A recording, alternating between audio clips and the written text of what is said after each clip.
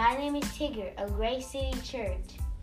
And the next voice we will be hearing from is Pastor George Foreman of Grace City Church. Hey everybody, welcome. You're listening to Pastor George Foreman. I'm the senior pastor of Grace City Church, the humbled pastor, the proud pastor. I tell you, it is an honor to be able to serve the body of Christ. It is an honor to be called and chosen by God, to be an example to the body, to be a gift to the body. And so I want to say thank you to those of you who are covenant partners, to those of you who are members of Grace City Church. I want to say thank you. Thank you for choosing Grace City to be your home. There are so many other places that you could go, so many other ministries that you could be a part of, but you've decided to make Grace City your home. And if you're a listener, and maybe you have a church, I want to tell you thank you on behalf of your pastor. Thank you for your commitment throughout the year of 2019. Even if you join at the end of the year, I want to say thank you on behalf of them. Just on behalf of every pastor, I want to take a moment and say thank you. Thank you for all that you do to make the body of Christ better and to make the body stronger. Well, it's the holiday season. I wanted to drop in really quick just to give you something to think about as you move forward into the holiday season, as you move forward into going into 2020, going forward, and really what God has called you to do and what's on your heart to do. No matter what you've gone through in 2020, whether you face grief or disappointment, 2019 might have been a prosperous year for you. You might have had some prosperous moments. You might have failed. You might have not met the goals that you set before yourself. And whatever has happened, maybe this year you kind of was shaken on your commitment, or this year you went through some tragedy. I want to encourage you as you go into the next year, the next phase of your life, and really as you enter into the next phase of your life before 2020 starts, I just wanted to encourage you. I wanted to connect with you. I have not been on in a while, and I want to apologize for that. One of my things for 2020 is I'm going to come back and be consistent and committed to the podcast. I love how our listeners have gone up even on our little break. So I want to say thank you. Thank you for listening for these few moments. But I want to talk briefly on prayer. I believe that if you're going to have a successful relationship with Jesus Christ, a successful relationship with the Spirit of God, a successful relationships with other believers, if you're going to have success in any area of your life, if you're going to have success in any relationship of your life, it's going to take communication. You have got to learn to communicate. And in 2020, you have to break those barriers that's around your communication skills. And you really have to learn how to properly communicate, how to properly express how you feel, how to properly express what you think, how to properly express what's going on in your life. If you're going to be successful in any area of your life, this is not just talking about church. If you're going to be successful in any area of your life that involves other people, which is probably every area of your life, is going to involve, you have to evolve. Okay, you have to evolve, and it's going to involve you being willing to break those barriers, the calluses off your communication skills, and really learn how to communicate. But specifically, I found out that there is a barrier, a dam, there's a blockage, there's a hindrance that people cannot communicate with Abba, which is God, our Father. They cannot communicate with the Spirit because they have poor communication when it comes to one another, okay?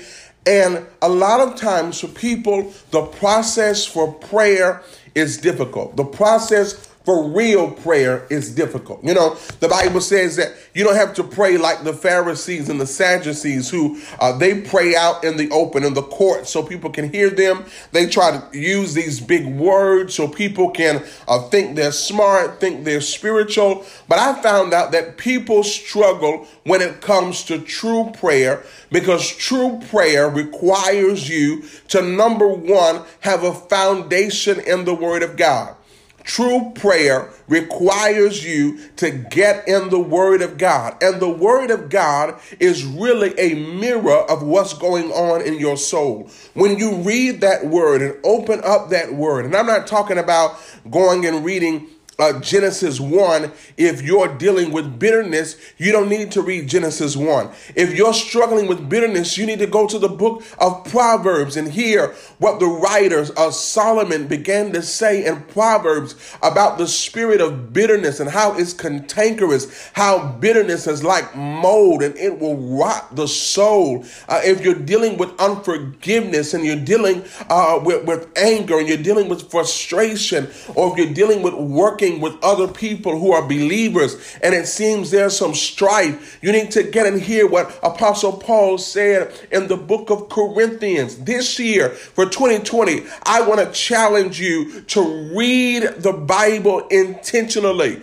Okay? You don't need to read about what's going to happen in the days of tribulation if you're struggling with love in your marriage, okay? If you're struggling with love, period, you need to go to Corinthians 13. You need to go to John 3:16 is the best place to start if you're struggling with love again. So I want you to be intentional with your Bible reading. Specifically, go to places that will help capture and deliver your soul. So you got to be intentional with your Bible reading. If you're going to have a prayer life, you have to begin to build a foundation in the Word of God. That also means beyond Bible reading, get committed and connected to a Bible teaching church.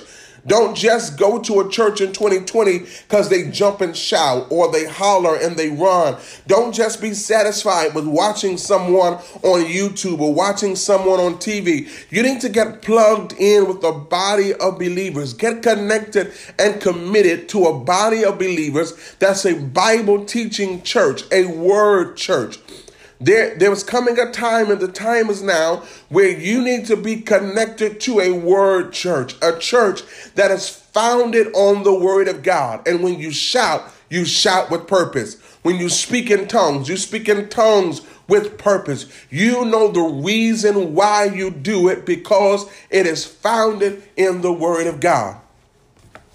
So we're talking about prayer and building that relationship with the Spirit. And I've learned this, that a lot of times the process of prayer is difficult for people because society teaches us to suppress everything we feel.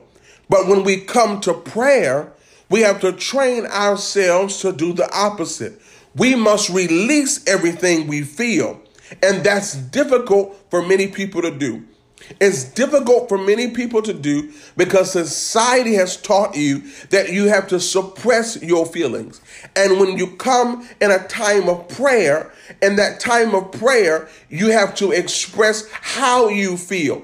And that process is difficult because we have lived a life of carnality so long that we think we can operate in a spiritual realm with a carnal perspective and carnal behavior. But you cannot come into a spirit realm with that carnal behavior, that carnal perspective, and that carnal mindset that I'm just not gonna say how I feel. I'm not going to express myself. No, if you do that, you will have gaps in your relationship with Jesus Christ. And for 3 months, you will do okay. For 4 months, you will do okay. And then you'll notice yourself you'll start backsliding. You'll start going back because you never were able to learn how to properly communicate with the Holy Spirit through the Holy Spirit by the Holy Spirit. Listen to this. Sometimes before you get into the place of prayer where you are venting how you feel, The Holy Spirit answers your prayer in the place of adoration. What does that mean? Sometimes before I get to the place of prayer, when I'm venting, talking about how I feel, he answers my prayer in adoration, okay? You have to begin your prayer in adoration. How do I begin my prayer in adoration? Number one, you got to have a foundation in the Word of God, because your adoration is going to come from the Word. Let's go into adoration. Father, I thank you. I thank you that you are the joy of my salvation. I adore you. Father, I thank you that my heart is set on you. I thank you that you're the wind beneath my wings. You are not just some strange being. You're not just some weird creature, but you are the keeper of my soul. Oh, glory to God. That's adoration. Father, you keep my soul even when I feel lost, when I think I'm hopeless. I still feel the warm embrace of your spirit wrapped around me. I thank you that you have a purpose for my life. I thank you. You are so intentional that before the foundation of the world, you already built a relationship with me. I thank you that I'm not separated from you. I thank you that you're not far away from me, but you desire to have an intimate relationship with me. Father, I thank you that you sent your son to die on the cross of Calvary for my soul. I thank you that he hung there, he bled, he gave up his life so that I could become a son of God. See, that's adoration. And in adoration, you go deeper into those statements. You begin to really express. When you start thinking of adoration, you become one with the words that you're saying. When you start thinking adoration, you become one with the scripture. God, you created the heavens and the earth. You are so wise that you created wisdom before there was wisdom, and you shaped the world by wisdom. Father, I thank you that that same DNA is running through my blood. You got to adore him. You know that word adore? You know when you adore your spouse or you adore someone you're in love with, you start looking at them with googly eyes, and you got to look at the Holy Spirit and look at the Word of God with googly eyes. And start whispering sweet somethings in prayer. Start saying sweet words when you begin to go in prayer. Just start your prayer in praise. And it's in that place oftentimes before you can even tell God that, God, my lights need to be paid, or God, my spouse needs to be changed. It's in a place when you're telling him, Father, I thank you that you're Jehovah Jireh. It's in that place of adoration that you remind yourself, wait a minute, he is my provider. Oh, yes. And sometimes I go and I tell him stories like, Father, I remember when there was a time that I didn't have anything. I remember when there was a time I didn't have any money, and I was sitting at an ice cream parlor, and I didn't know how I was going to pay my bills. I didn't know what I was going to do. But Father, you are so generous towards me. Your heart is so good towards me that you made a way out of no way. Father, you had somebody call me. You had me on somebody's heart. I thank you that I'm not forgotten, but even in my moment that I feel alone, you have me on somebody's heart. You have me on somebody's mind. See, when you start beginning to pray that adoration, you begin to answer your prayers in adoration, and in praise, you remind yourself of the goodness of the Lord. Do you really know in that place of adoration and prayer, you strengthen your inner man. You strengthen your spirit, because you got to remember, your prayer life cannot be selfish or soulless. Your prayer life cannot be selfish or soulish. But when you pray, you got to remember that you're praying a solution. You're not just praying a problem, you're praying a solution. You pray from a place of victory, not a place of defeat. I pray from a place of overcoming. I pray from a place of joy. I pray from a place of peace. When I pray, I know that not only does heaven hear me, but heaven responds to my prayer. So oftentimes in the place of adoration, he will answer your prayer. I want you to adore him. Listen to this. Suppressing your feelings does not make you mature. Society wants you to feel that if you suppress your feelings, you are a mature person. That's not true. Suppressing your feelings does not make you mature. As a Christian, suppressing how you feel does not make you mature. But having the ability to communicate and articulate how you feel, but have a foundation of faith is what marks those who are mature. I might feel this way, but I know as a mature Christian, it's just a feeling and feelings change. Did you hear that? As a mature Christian, I know how to properly communicate how I feel, but I know as a mature Christian that it's just a feeling and feelings change. So suppressing your feelings does not make you mature. The mark of the mature says, I know how to express my feelings, but my feelings have a foundation in the Word of God, and my faith is not dictated by my feelings because feelings change, but my faith is sustained.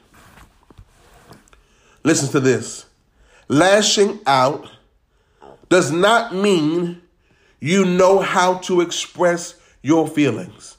So many people lash out. They lash out. They lash out. They lash out. People even lash out in prayer. God, you should have. They immediately in their time of prayer, God, you should have done this for me. Or you promised you were going to do this for me. You promised you were going to come through for me. You promised you were going to make a way for me. You promised. And they're lashing out in prayer. And they think because they're lashing out to people or they're lashing out to prayer, that means they know how to communicate their feelings. That's not true. When you know how to communicate your feelings, you know how to speak and express without causing damage to others. The Bible says, Apostle Paul wrote, let your words be seasoned in grace, even in expressing how you feel, even when an offense has come to you. When you express how you feel, you can even express that, and your words are seasoned in grace. When you go to prayer, let your prayers be seasoned in grace. Let your prayers minister to God. Listen to this. Prayer is the place I learn to trust God. Prayer is the place that I learn to trust God. You all, these are just some notes that I've written in my personal time as I thought about prayer. These are just some of my personal notes. Prayer is the place that I learn to trust God. I want to share this with you. I also learn to trust the way he responds and answers to my prayer. Prayer is the place that I learn to trust God. Many people have lost their trust in their belief system of who God is and his ability to perform his word. All right? They've lost their trust in that.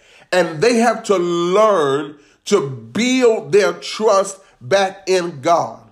It is not because God, a word failed. It's not because God's word is not sure, but something has happened in our lives on our part to make us lose trust in God.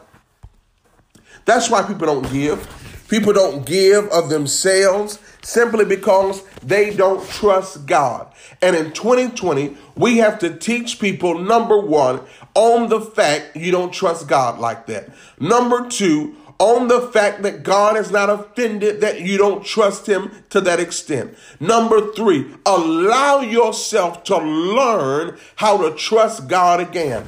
And one of the first places you're going to learn how to trust him again is expressing to him how you feel in prayer, and then learning to trust the way he responds and answer your prayers.